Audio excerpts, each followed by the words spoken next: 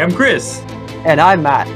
Welcome to Roleplay Chat. We are two game masters who can't stop talking about role-playing games.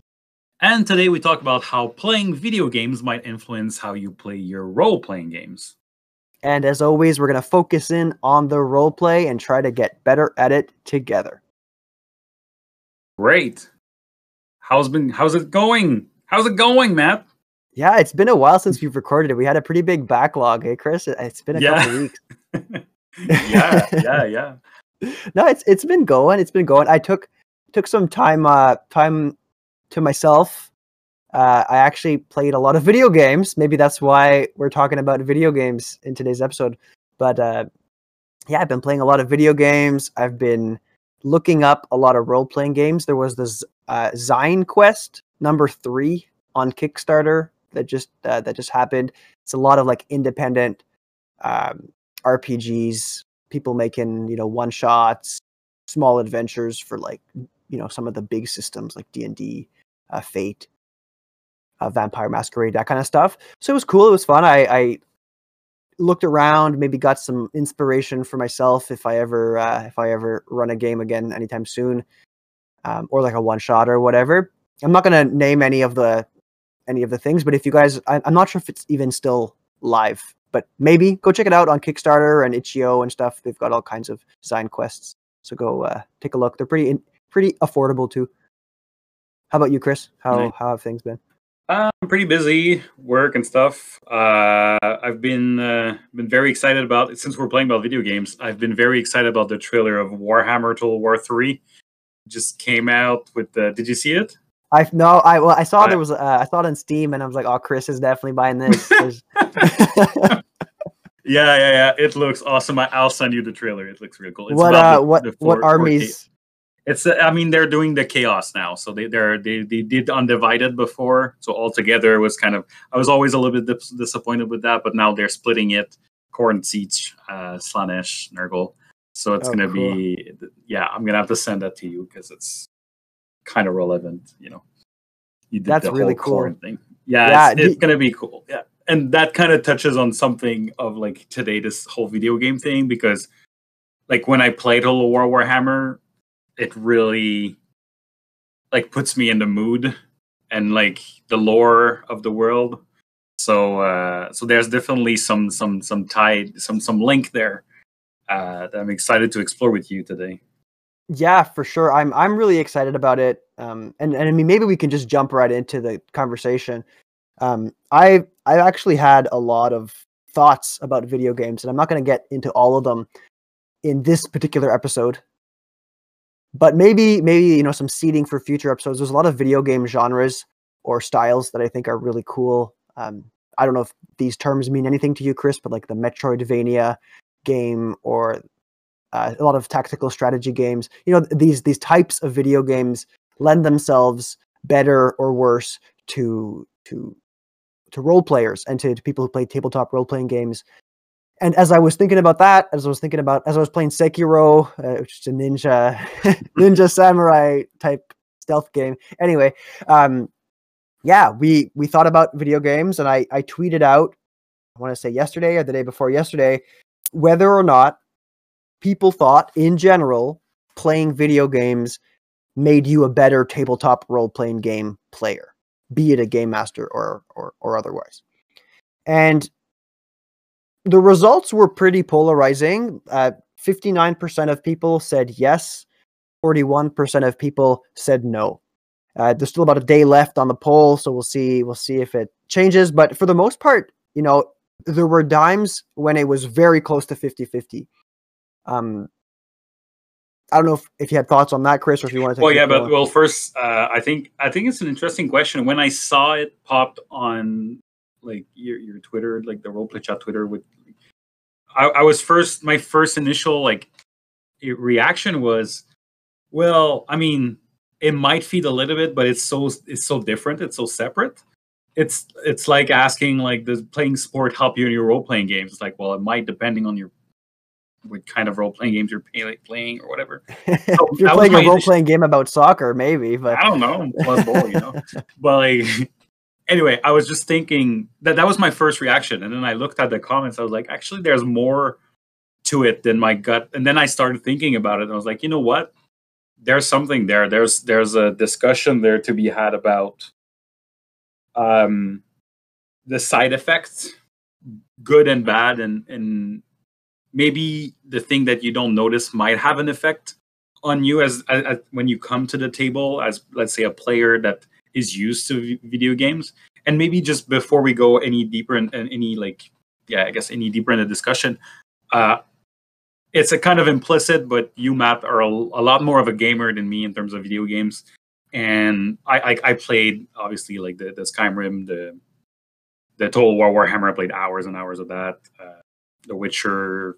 You know, I play a lot of those narrative, I guess. I tried Dragon Age. I don't play a lot of multiplayer game. I don't play a lot of Call of Duty and stuff like that. But like the whole thing, that's anything that's kind of close to role-playing games, I get a little bit of fix out of it. But I always tend to go back to role-playing games. It's kind of a fix when I cannot actually play a role-playing game. I think for you, it's probably different, right? Yeah, it's a little different. I mean, I've always liked a lot of those video games that are like The Witcher, these like quote unquote open world fantasy settings.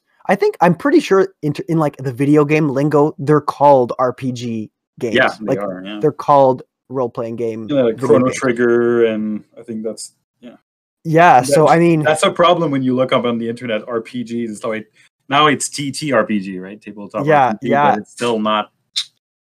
So anyway, I definitely play a lot of video games. I've been playing them forever, and I love them. I love different genres of them, and I definitely see them bleed into me as a player and as a game master. So I mean, that's kind of my your question. Then what would be your answer to your own question of like, does it make you better or worse?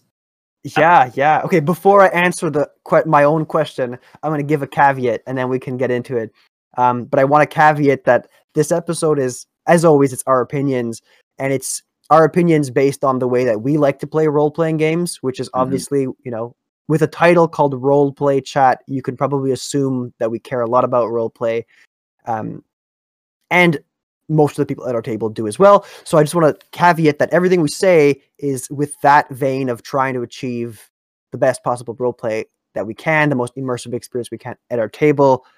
And also, video games are also a very large, a large topic with a lot of different styles and themes and genres. So it's, you know, take everything we're saying with a grain of salt here, guys. Don't go yelling at me on Twitter. I don't want to hear it this time. Normally I taunt you, but today I'm not feeling up to it. I had a long day at work. And anyway, to answer my own question, I'm going to say, I think in general, video games have a positive effect on players.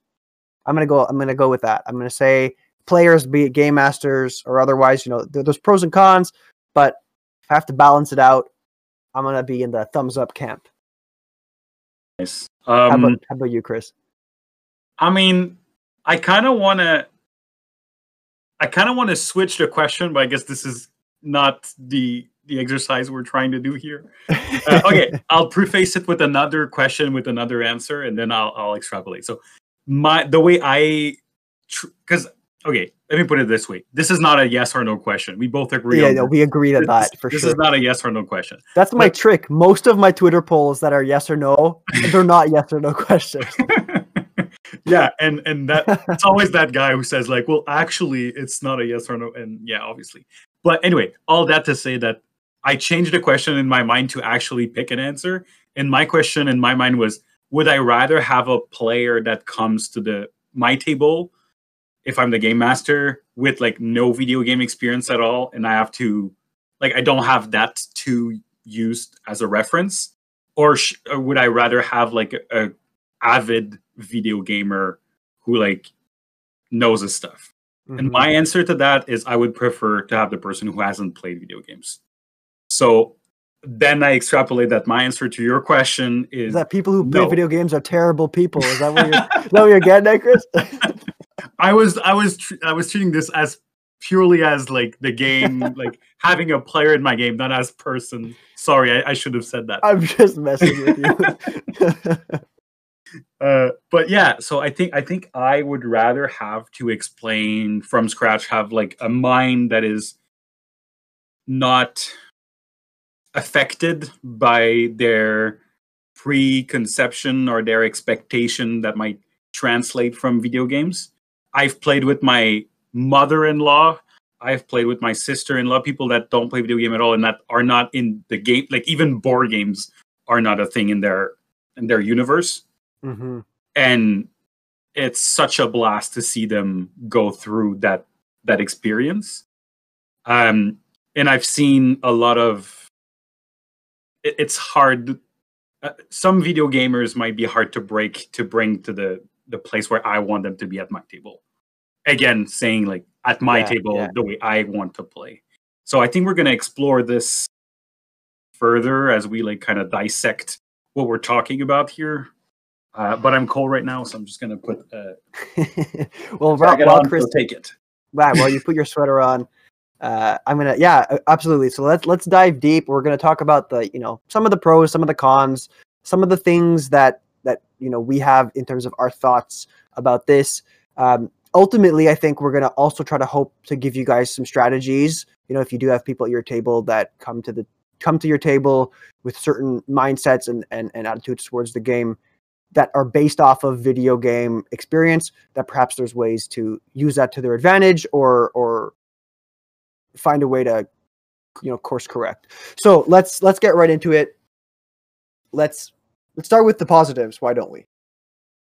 Sure. And I mean, we kind of started like brainstorming positive and negative, and like obviously we're gonna go off and say other things, but I don't want us to restrict ourselves to like just good and just bad after. It's probably gonna intertwine a little bit. Yeah, okay. Let's go back and forth then.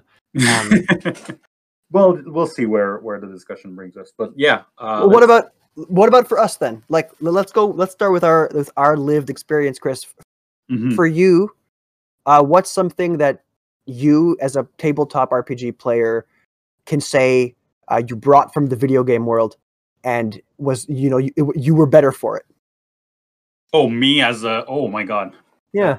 That's a hard question because I started playing role-playing games before. Well, I don't know. I think, okay, let's go with exploration. Like the immersion, I guess more immersion of in a world. I'm thinking of Nintendo 64 back in the day, the whole like Mario 64, like going from one like frame to the other to different worlds, feel like the idea of being transported into another world. It kind of makes it easy to imagine, because that's the thing. Maybe some people that are not used to like using that muscle of like you are not you are in an alternate universe. I think nowadays it's easier with movies and stuff, but yeah, it might be hard to do. Well, if you're used to playing video games, I think it's easier to play as someone else and make decisions. Like, all those video games that make you make a decision. We have maybe you have 4 options, but you still have to pick one. Do you want to be mean? Do you want to be nice? So that allows you to maybe kind of warm up to the idea of having to do this in a yeah. And it's common for people when they're playing video games to decide like, okay, I'm going to be bad. I'm going to be a bad person in this rendition of the game, and I'm going to do all the bad choices, and they kind of commit to that. I mean, that form of commitment to certain actions in the game at a very fundamental level is roleplay, right? It's they're very on different levels of complexity than role-playing, first person, third person, all that in a role-playing game, like a tabletop role-playing game. But it's still, like you're saying, it's a good introduction. I remember Fate, the actual video game Fate, where you could be basically so good that you almost like you become kind of angelic, or it can be so bad that you become like a demon at the end with like horns and stuff as you do bad things. Like the whole like you have to like you make decisions and it affects how you look and how people see you and all the mechanics. Yeah, that is cool, right? That is definitely something that can be translated to role-playing games. Yeah, for sure. What about you? I mean, yeah, there's a lot of things that I take out of video games, actually, believe it or not.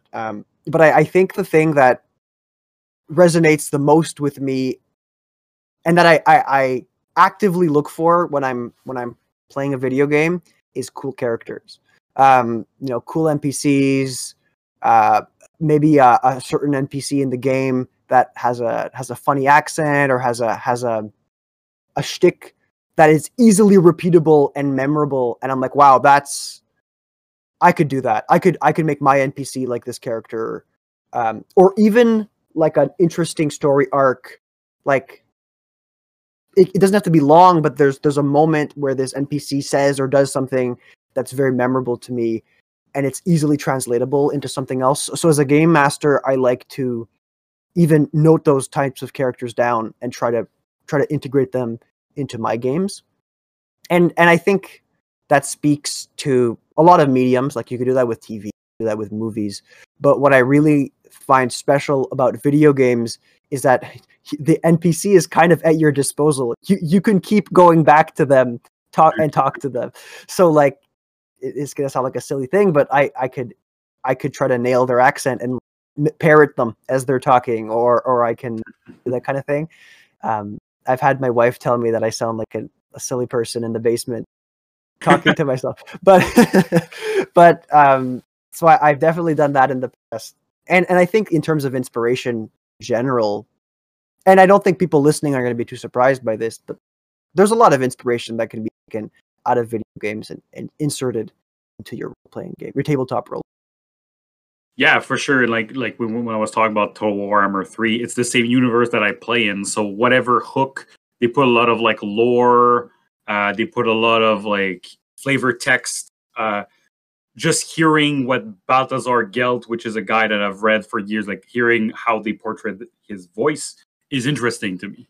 So like all of this might like inspires me then to go back to my game. But this is a lot of like world building, I guess, but still it's part of role playing games, right? And maybe something to mention here also is the fact that like I tried to keep my game very lore friendly, exactly for that reason. We have like Vince at our table now plays probably even like way Total War Warhammer, and like he's like I can see the difference.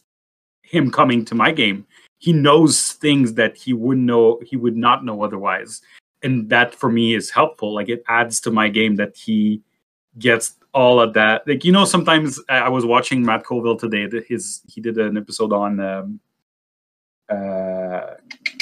what is it? People being engaged, players being engaged, and there was a lot about like engaging with the lore and with the world. Like I'm not doing any work, and he's engaging with the world, right? So when he comes back and I put some kind of tidbit of information, he hooks on it. So it's something that takes years to develop through just the game. So if you're playing in a universe that there's a video game for, it definitely adds something when you come back to the role-playing game universe. Yeah, especially like you're saying, if you're being more friendly, you're being consistent with that. Yeah, absolutely. I'm gonna kind of shift gears and talk about something else that I do in my gaming. If you're cool with that, Chris, did you have more to say about that? No, go ahead. So, I mean, another thing that I really like to do, and this is like an extremely specific example, but I play some strategy, like not real time, turn-based strategy games, like with a grid. One series that I'm particularly fond of is the Fire Emblem series, which is a Nintendo series. And I love it because the characters are really cool and they're all very different. And in some of the older games, especially some of the recent games, not so much, but in some of the older games, their combat, it's like a grid-based combat with terrain in the way, had a lot of really, really interesting, different, like optional win conditions. Like it wasn't always just defeat all the bad guys. It was maybe go break down that door and steal that treasure before the other thieves can do it, or go save that hostage. And if one particular character spoke to one of the bad guys, like a leader of the bad guys, then you could actually end the fight early. Little things like this that have influenced my way of building combat very strongly, actually. And sometimes when I'm having a dry spell and I can't think of what a fun combat encounter might be, I'll go and think of those games and try to see if I can steal from them as a game master.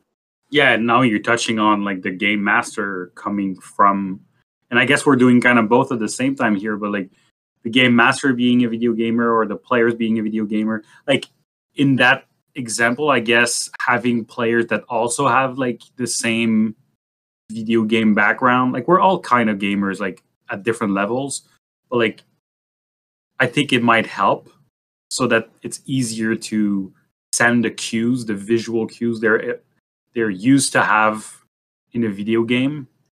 You can kind of, they can kind of metagame, I guess, the game master and how the thing is set up.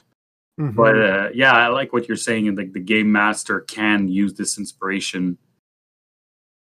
Yeah, and it's a little bit of it's a little bit of a good and a bad thing for the player, right, Chris? Because like you're saying, they could maybe they're used to these kinds of cues, but at the same time, that means they're looking for them, which is where some of this video game experience might be detrimental to their tabletop experience, because you don't necessarily need to have those cues to do something in a role-playing game, in combat or out of combat.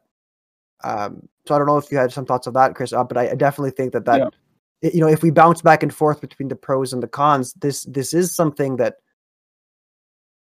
players could kind of do to their own detriment and enjoyment of the game if all they're doing is sitting back waiting for cues that the game master gives them, because that's this is where if you bring, I think if you bring a video gamer in a sandbox game, something that's very sandbox, that's you're going to see that problem, I'm pretty sure, where, well, again, when we say bring a video gamer, obviously it depends.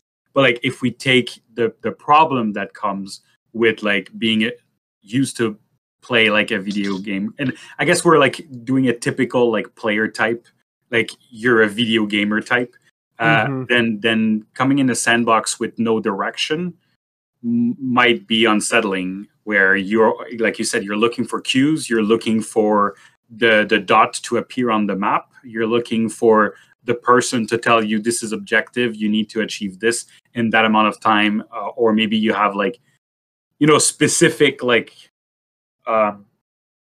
markers or level of success, and this can be how you do it in a role-playing game, but it's not always, and maybe they're gonna feel a little bit lost in a vacuum, like in the space where if you're maybe more of a railroader, or like you do a little bit more of railroad, and we have an episode on railroading versus sandbox and how railroading is not a bad thing. That's not how I'm saying it, but like if you're doing a little bit more railroad, then that experience might not be that much of a problem. It'll actually be a pro, because it's going to get the player to move forward with what you put in front of them, without having them to basically disrupt. Maybe some people come to the table wanting to have that open experience.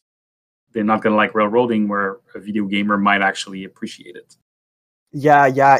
Even in video games that are quote unquote open world games, quests can be rather linear in them, or maybe linear is the wrong word, but it's very apparent when you have a quest, especially in games like Skyrim, Assassin's Creed. You talk to an NPC and then a quest marker appears on your map, and all you really have to do is go to it.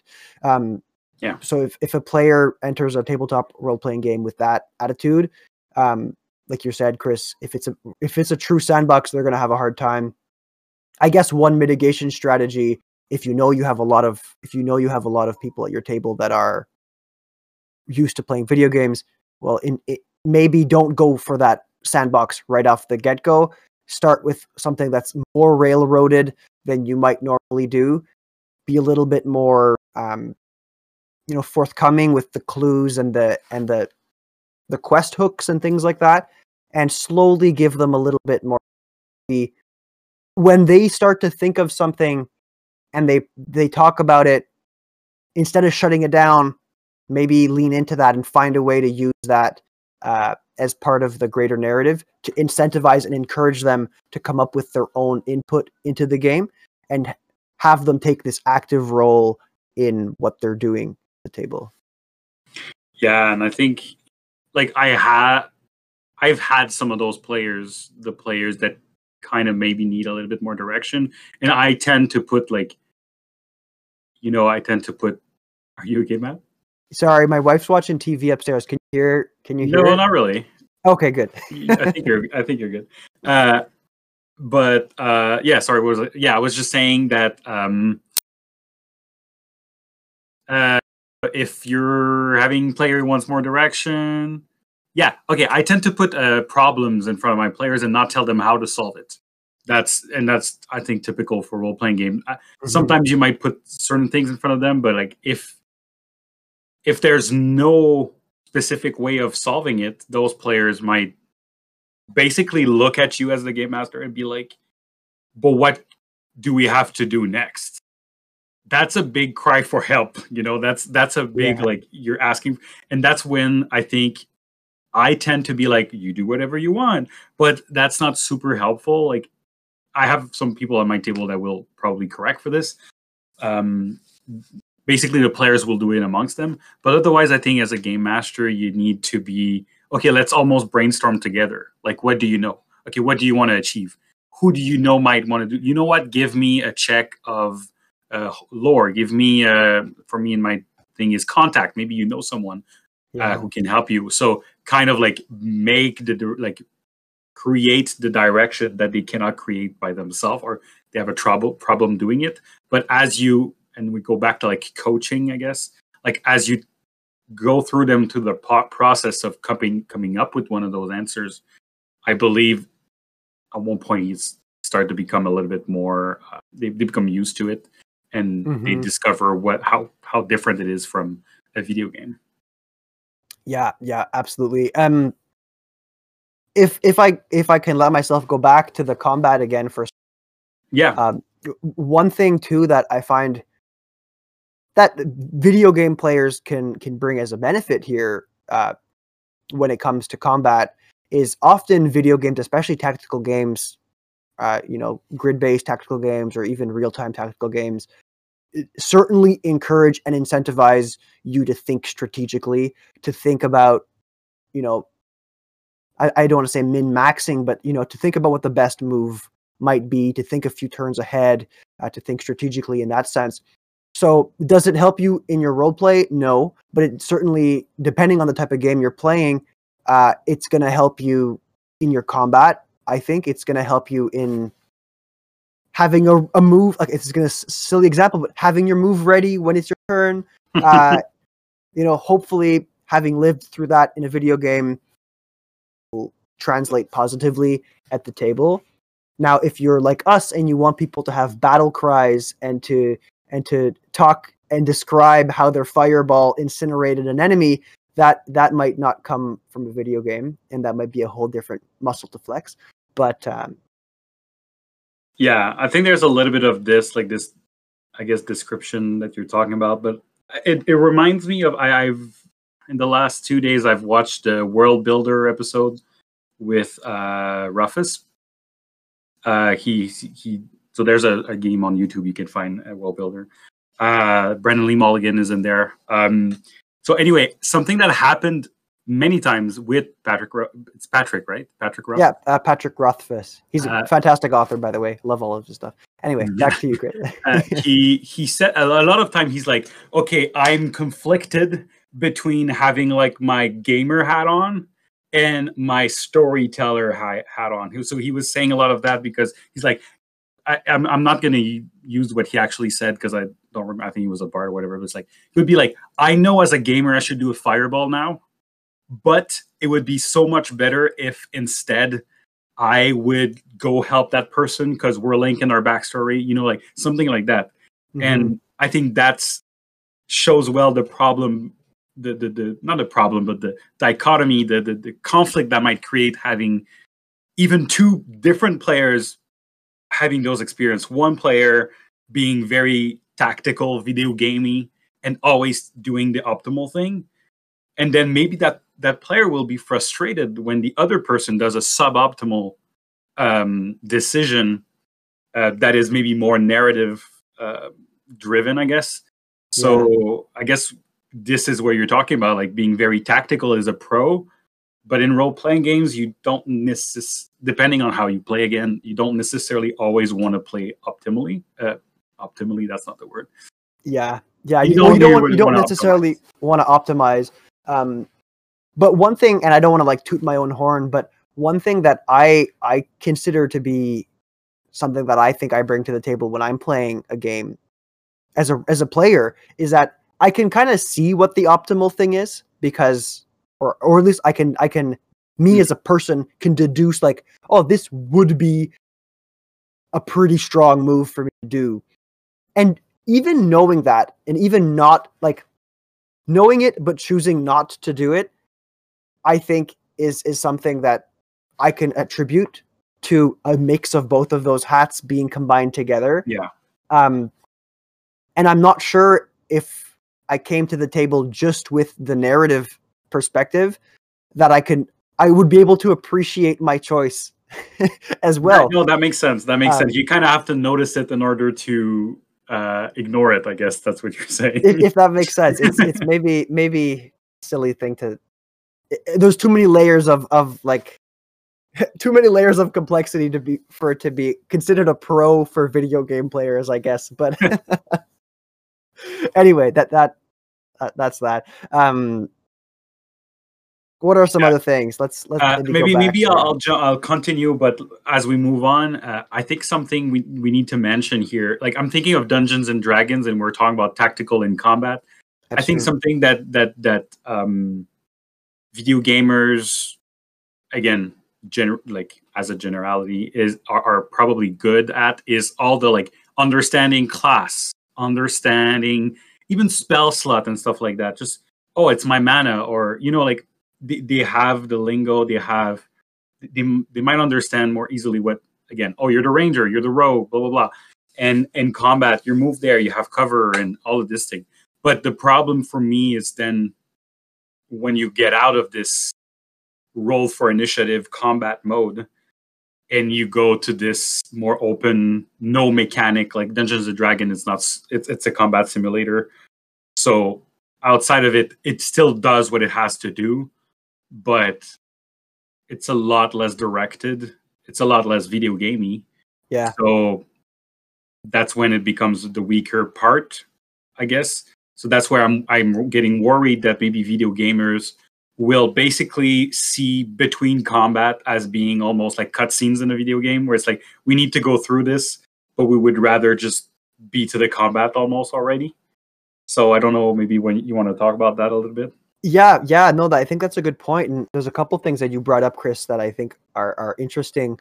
I might actually go to the start of what you were saying about how video game players might be more familiar with character building, classes, that like almost like the game within a game. Like if you think of Dungeons and Dragons, there's a whole gang of people that spend a lot of their time building the optimal, like what is the optimal wizard, and like where should I put my stats, what spells, like in terms of the action economy, are the most broken, and which spells can I cheese to like get the best results. And that's very much a video game attitude, I think. Like I'm gonna use a really silly example, but in the video game I'm playing right now, Sekiro, which is an extraordinarily difficult video game. It's made by the people who make the Dark Souls series. So I'm just dying every 2 minutes. I'm dying. And when you go up to a boss that you can't beat,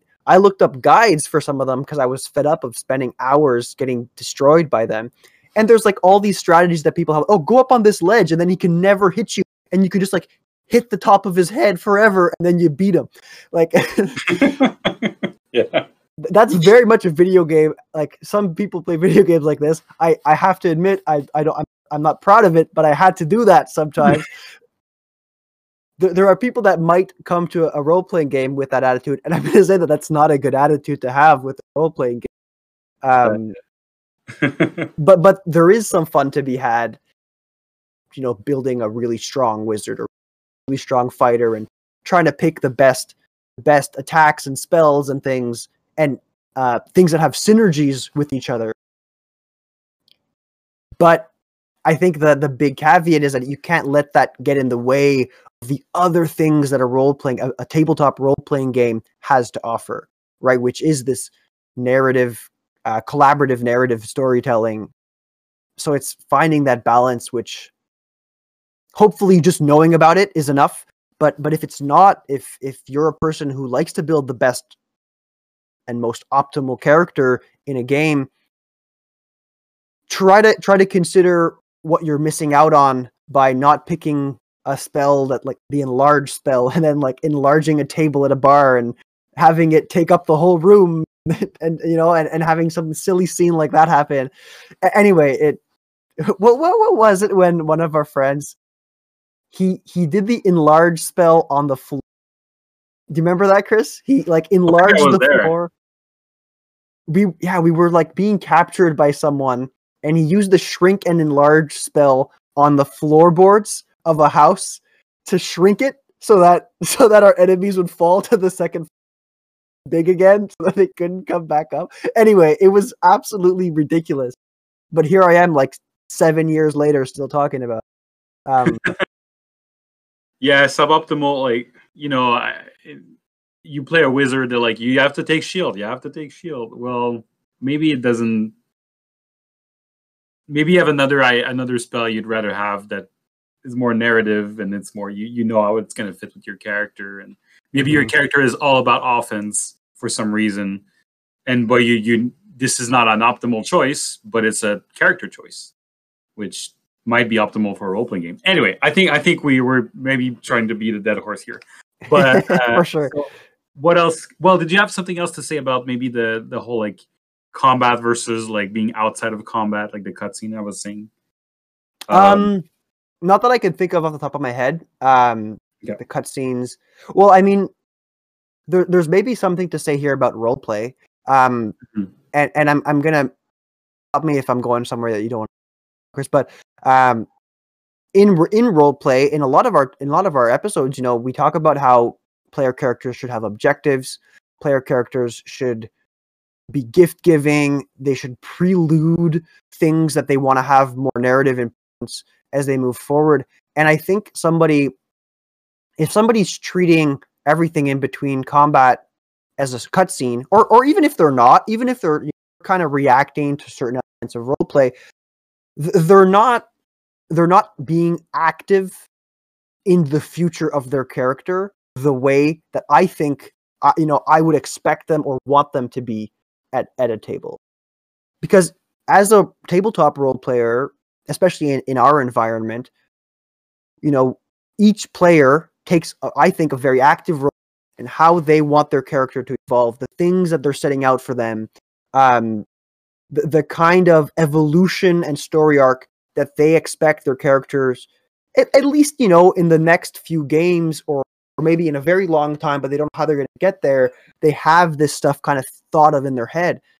And this might not be something that a video game player is going to bring to the table. I certainly think that they're used to being more passive and more of like a spectator when it comes to the story of the game, but even their own character. Yeah, I think there's a lot of habits of maybe thinking, oh, it'd be cool if this happened, as in like I have no control over it. Let's see if the game master have this happen, and not maybe like thinking of how can I make it happen, or how can I make something happen that I want to see. You know, like how can I set up a tension that I can resolve later? How can I give something to the game master that he's going to use after, and not just be there waiting for the game master to give me things to react to? And when you talked about gift giving, also, like I thought about preluding before, and I guess that's my idea about preluding. But gift giving is also a big one where if you're a video gamer and like pure video gamer, you are the hero all the time. You're the center. If you decide to kill people, if you decide to like say the stupid thing in the video game, you're the only person there. You're the only one dealing with the repercussion, and also you're playing for your fun, right? In a role-playing game, that's not how it works. You're part of a team. You're there to have fun, but you're also responsible for the other players' fun, including the game master. You're there to listen. You're there to the person who's setting up a story arc. You're there to see it, hear it, and then try to make that happen for them as they are doing it for you. Otherwise, everybody's playing an individual game, and that's really not what role-playing is about. So I think if you come to the table expecting to be the Witcher, yeah, it might be cool, but you have to make sure you know that everybody has their own character and you need to all work together. Yeah, that's a really good point, Chris. And I wonder, not to put you on the spot or put us on the spot, but what's something that a game master who has players like this at their table, what can they do to try and get them more towards preluding, more towards gift giving? And obviously there's the easy answer of to talk about it, but let's pretend that that's not an answer here. What's something that a game master could do in their game to try to incentivize or encourage people to care more about other people's backstories or more other people's character growth? I might say pair up, like I would pair them up. I would be like you and you. And obviously, like, this is not an order, but be like, wouldn't it be cool if your Witcher type character would have maybe an NPC in common? Or maybe it's just like, did you notice that you want to retrieve your heirlooms of your family and that person actually has a history background? Maybe they heard something about your family.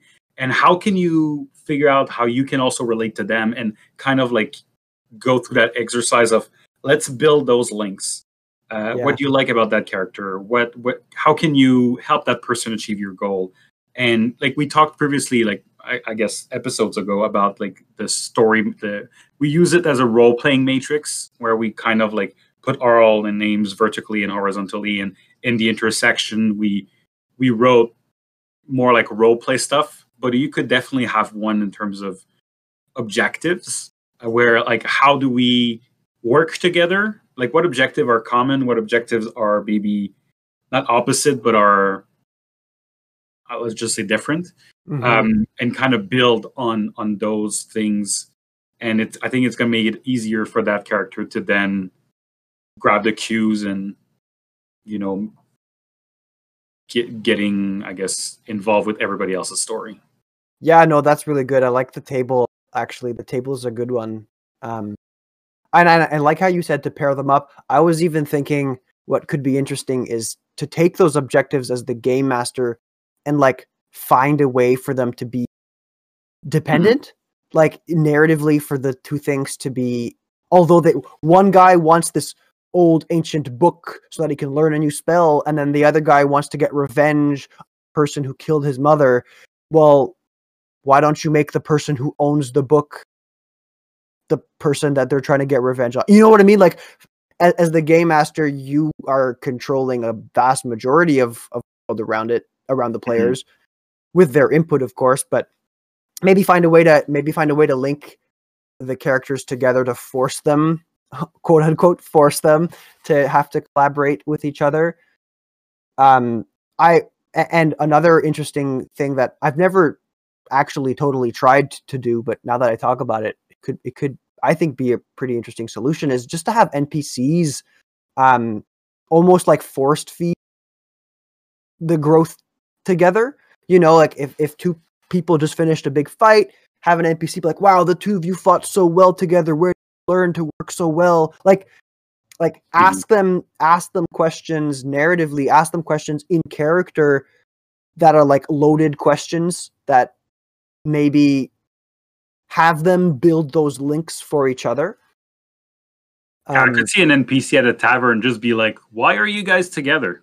Like, I mean, this is all questions I hope the players have an answer for.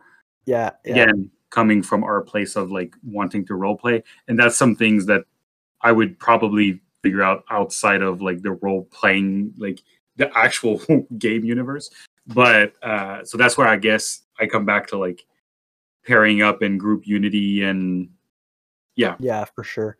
And I mean, we could, if I could say one other thing about this that I think could be interesting, an exercise that I like to do before one shots is having people tell one another something that their character likes about another character and something that their character, has a disagreement with another character about.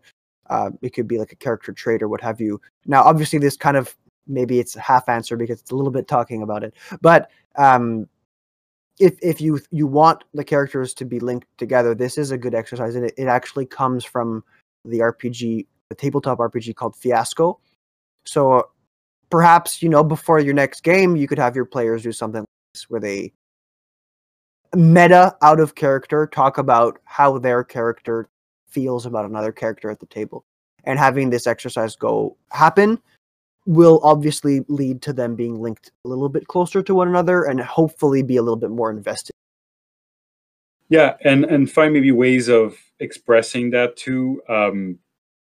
We have two characters in our main group, which is Otis and Randall, and from the beginning we're like, they're friend, they're close, and I mean we see a little bit of that as we play, but I think we got a lot more of it when we played the improv game and we went back in time, and we learned that Randall's bow was actually a gift from Otis to get free of his father and blah blah. There's the whole thing, but learning this, then Randall was like, "Oh, this like the bow I use was given by that character that helped me get some kind of independence." And then we could kind of tell that those players were, before it was just like, "Oh, we're close, we're friend." Okay, but how is it experienced through the story? And if you don't want to like live through it, then you can like not backpedal, but you can just backfill it. Like, you fill in the blanks that are in the past, and that's going to educate the future, I guess.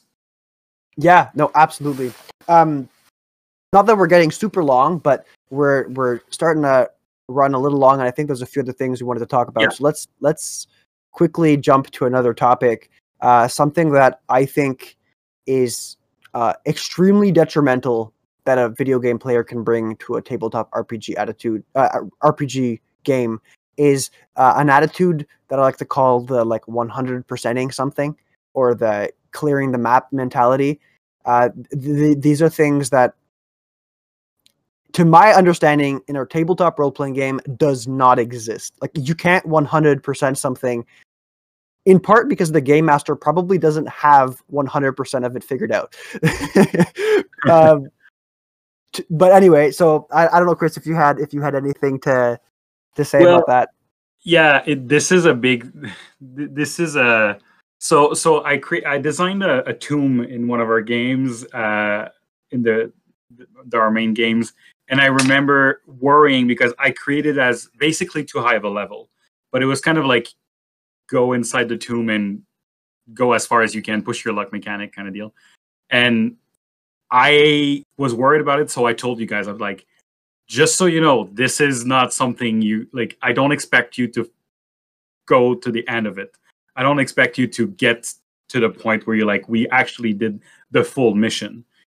Basically, what you're saying, like, I'm not expecting you to 100% it. This is not a video game. Don't think you're gonna necessarily finish it. Which I don't know what would have happened if I didn't say that, but I think it kind of educated people to maybe be like, okay, we need to just find a perfect time to get back up. But yeah, otherwise I could definitely see video gamers just be like, well, we're supposed to finish this, right? So this monster was probably the last monster. Let's just go see. The next room is probably the treasure.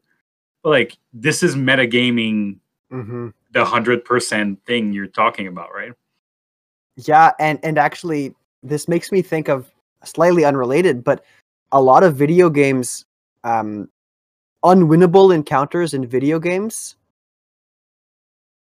like at the end of the fight, you die and lose, or bad guy doesn't kill you, but like could have and then goes away, and that all happens in a cutscene or whatever. So the being active in the choice of running away normally isn't part of a video game. No. So if and now we're talking about unwinnable encounters in a tabletop, that's a whole other kind of work. But I could see a video game player not thinking to even stop and turn around. They're just gonna be like, well, I'm not gonna die if it's unwinnable. The game master is just gonna cutscene me back to the top or whatever. Yeah, I think you're touching on a big one too. Just the balance encounter. You talk about unwinnable, but I wouldn't even go there. Just expecting a battle to be balanced is a. I mean, I know video games sometimes the encounters are not, like, if you're thinking about, again, Total War Warhammer, it's not always balanced, but like they tell you what the balance of the combat is in advance, so you know. But normally, I think games like that, you expect to come to a battle with like, it's going to be balanced. The Dungeons and Dragons has the whole like the rating system, but it's not. It's like we've talked about it in the past. Like, depending on, did you get high ground? How much did you prepare? Blah blah blah. Like, it's not the. I don't think, and that may be a personal opinion, but I don't think it's the game master's role to balance an encounter. That might be. Yeah. I mean. Yeah, so that's another discussion, but let's just say that, like, to come to the table expecting every encounter to be balanced is not a good way, I think, to tackle role-playing games. Yeah, and actually, if we go back to this 100%ing something, I think it can lead to some interesting behavior at the table. One behavior that maybe I've talked about this on the show before and I forget, but one time I was running a game for some friends, two of which played a lot of video games. They have a lot of experience playing video games.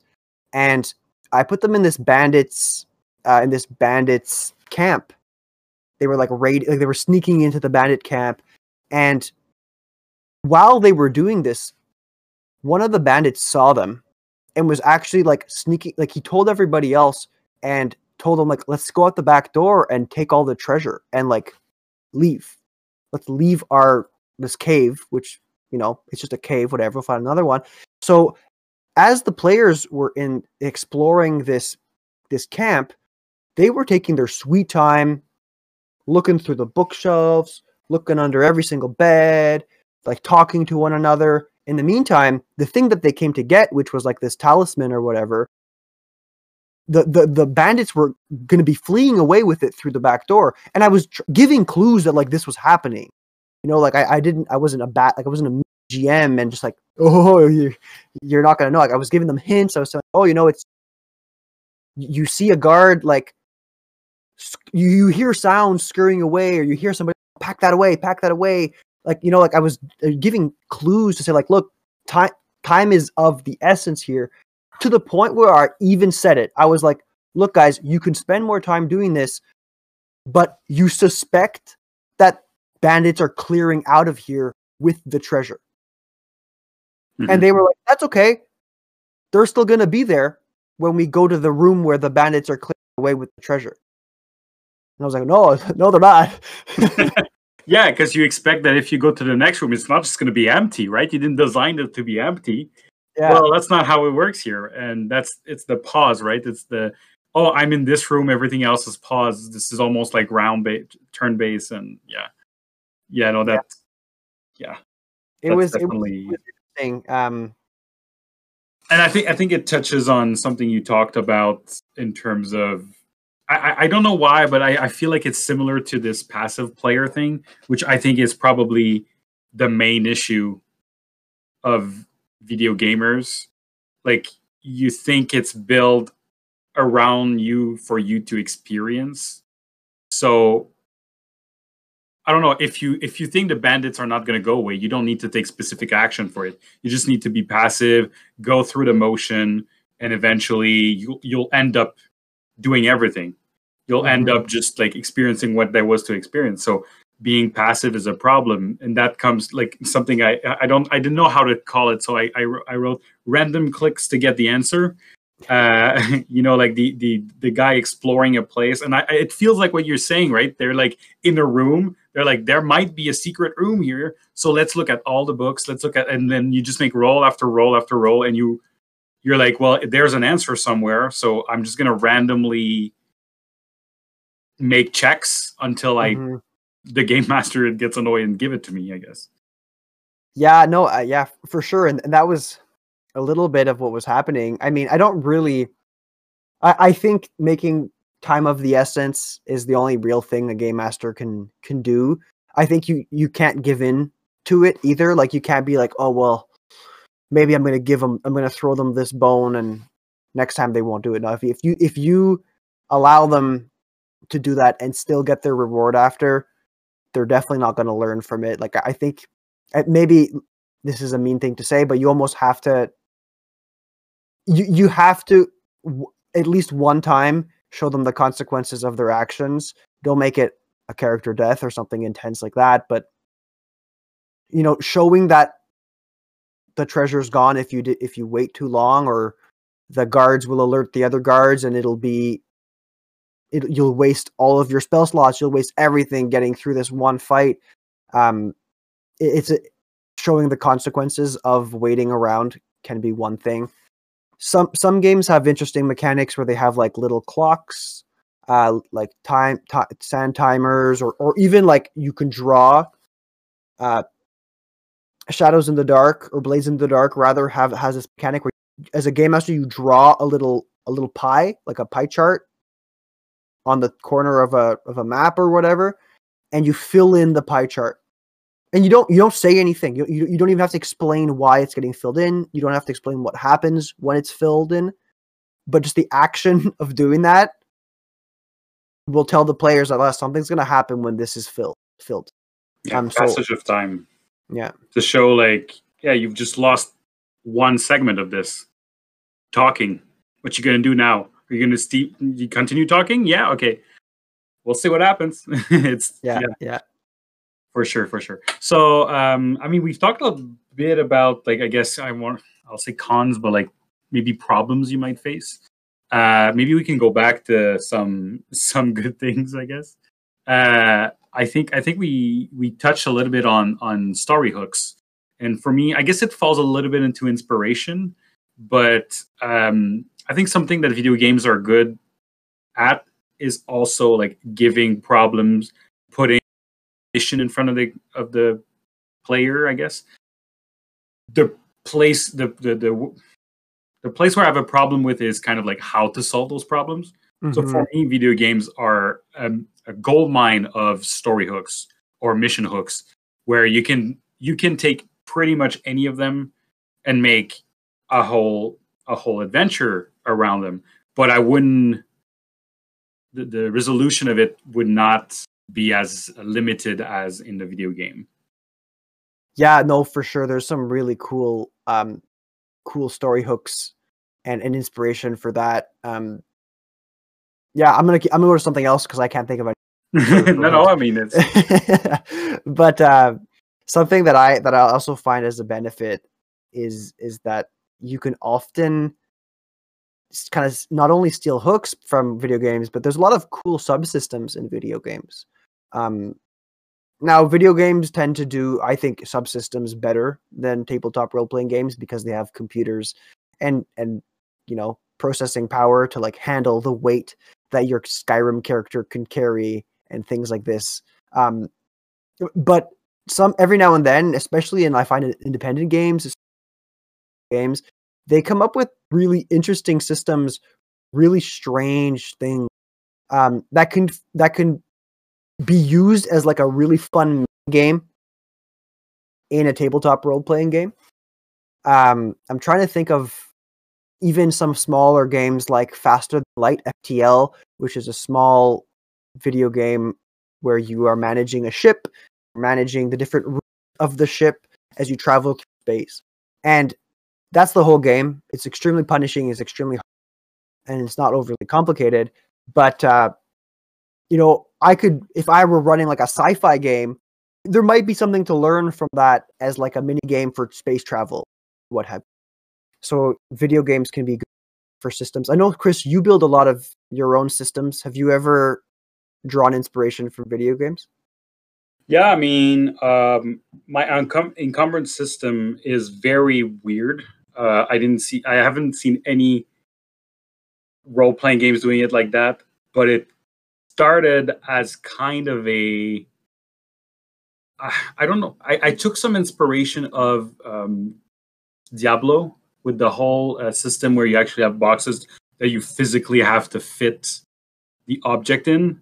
Like Okay. that's not how it ended up being, but like starting from that point of kind of made me go backward and finish with that system. So that would be probably one of the subsystem um, that I've worked with. Yeah, my encumbrance system is weird, but I like it. It's a good weird. Yeah, I guess that would be my answer. Cool. Yeah, that's cool. Yeah, there's a lot of interest. I want to start you on something. I think Zelda. You haven't talked about Zelda. I think for me, the way I see you sometimes design levels, designed. I don't want to say combat, but like the whole puzzly aspect of encounter feels like a Zelda. And I don't have a lot of experience with other games, so that's the one I'm taking to compare it with. But yeah, no, whole, you're right. Puzzle at the same time. I do take a lot of Zelda into my game, especially when it comes to like puzzle solving. Lately, I've also been using a lot of inspiration from the latest Zelda game, Breath of the Wild, because the way that they've approached that game is very different from how they've approached puzzles in previous games, where it's almost like, I don't want to call them systems because they're not really, but it's like certain things catch on fire and certain things conduct electricity and certain things are metal, so you can move around like gigantic magnet thing. There's all of these different things that can be interacted with in a variety of ways in an expected outcome, right? Like something that catches on fire, well, it's going to catch on fire, it's going to create an updraft, it's going to dry up, whatever. So the game is just littered with these things that can be interacted with in predictable ways, and you're supposed to use them to like in sequence to solve certain puzzles. And oftentimes, the game allows you to be extremely creative in how you solve a puzzle as long as it's within the confines of the rules of those subsystems. So that lately, that's how I've been thinking about my encounters a lot. I also really like Mario games. I think I've talked about this on the show before, but the way that Mario games approach things that are dangerous to you are very inspiring for me, and it's critical in the way that I try to implement dangerous things in my games. You talk about the incremental thing of like incremental, yeah. So like you introduce it in an environment. The first thing you do is you introduce it in an environment where it's safe to fail. So, for instance, jumping, there's like a double jump. A double jump, yeah. So there's a big gap. You got to double jump over it. Well, if you fail, it's okay because you're just going to land on the ground, bottom of the thing, and then you can go around. After you've introduced it in a safe environment, it get a little complicated, and you introduce a threat. But the threat is usually just like backtracking. You got to spend more time to get over it, and then ultimately the last thing is that okay, now you're going to lose a life. Now your character is going to get hurt, and you start from the beginning of the level, whatever. So this kind of level design where it's incremental, I think has been instrumental in the way that I designed levels in my games. I don't know if I don't know how that might affect somebody as a player. I don't know if that maybe gives players a false sense of security. Well, I guess if you're coming with that expectation and you're coming into my game with that expectation, that might be detrimental. Yeah. Because you might be like, well, I just wanted to try this. Well, yeah, too late. Like, I'm not saying I would do this, but like, I could see someone expecting it to be that first initial, like, oh, it's our first combat here. It's not going to be dangerous for real. Well, yeah, maybe it is, you know. And that's also system dependent, right? Yeah. Some systems are far more punishing than others, so hopefully players take that into account. Yeah, for sure. I think we covered a lot of things here. Obviously, there's a lot of things to say about like video, and we're kind of generalizing again. Just to finish with the same caveat that we said at the beginning, this is our experience, and we're going with like, let's say you're purely video game, and that's what you base your experience on. When you come to the table, you might be very tactical. You might be you might know the tropes. You might be very used to this, like getting hooked, doing an objective from A to B. But there's some negative that comes to it. Some of those, like, being used to having a limited amount of choices and not thinking of, you know what, I can create my own path. Yeah, absolutely. So if you're one of those people, I challenge you and encourage you to try to think outside the video game box. Try to unlearn some of the things that the video game world has forced you to learn as you play through your games. Change your expectations a little bit, and as a game master, if you're playing with folks, you seem to think have these experiences, these video game experiences, and they're bringing them to your table, you can definitely encourage certain behaviors because they're beneficial. But I would also encourage you to try to challenge them and try to find ways to get them outside of that box, whether that be by talking to them, by slowly, gradually introducing concepts like play, gift giving, that kind of stuff to them. And I mean, feel free to share our episodes with them as well. I wouldn't be opposed to that.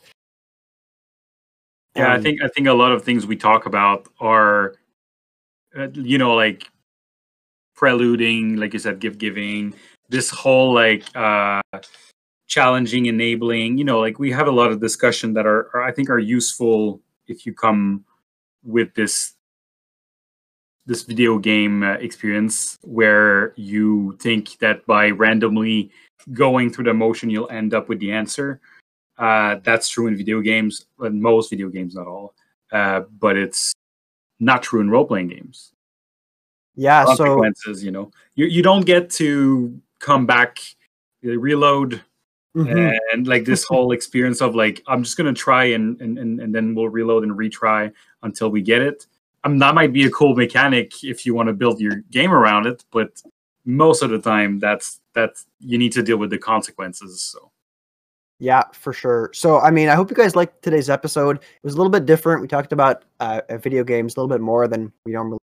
But I'd love to hear your thoughts on this, and I'd love for you to follow us on Twitter. I like to post all kinds of fun and enter into interesting conversations with the folks in that community. So you can do so by contacting us at Twitter. That's at _play_chat. Or we have an email that's contact@roleplaychat@gmail.com. Yeah. So, go for it, Chris. No, I'm just going to say, I think that closes the discussion, right? I'm trying to see how we're going to do this new, like, we talked about it like a month ago that I was trying to to tell you to finish it, but I don't know how to do it, Matt. So I'll say it was a good discussion. I had fun. I learned. And that's all I have to say to you, Matt. Okay, that's good, Chris. So then in that case, let's call it a chat. Is that how I should do it?